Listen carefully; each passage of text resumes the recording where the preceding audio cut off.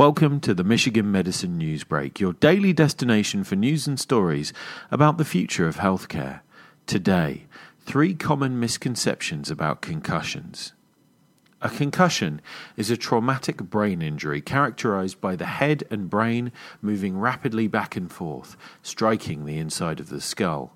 Symptoms vary based on the individual and the severity of the impact. As publicity about the danger of concussion in contact sports continues to grow, here are 3 common misconceptions about the injury. 1. A concussion happens only with a blow to the head. The cause could be an indirect blow somewhere else on the body that results in the head and brain moving rapidly back and forth. 2. A person with a concussion always loses consciousness.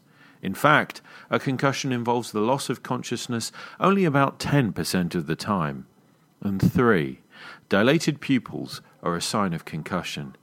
Pupil dilation in fact isn't a reliable sign of concussion, particularly when both pupils are dilated equally. For more misconceptions and other stories too, visit uofmhealth.org/healthblogs.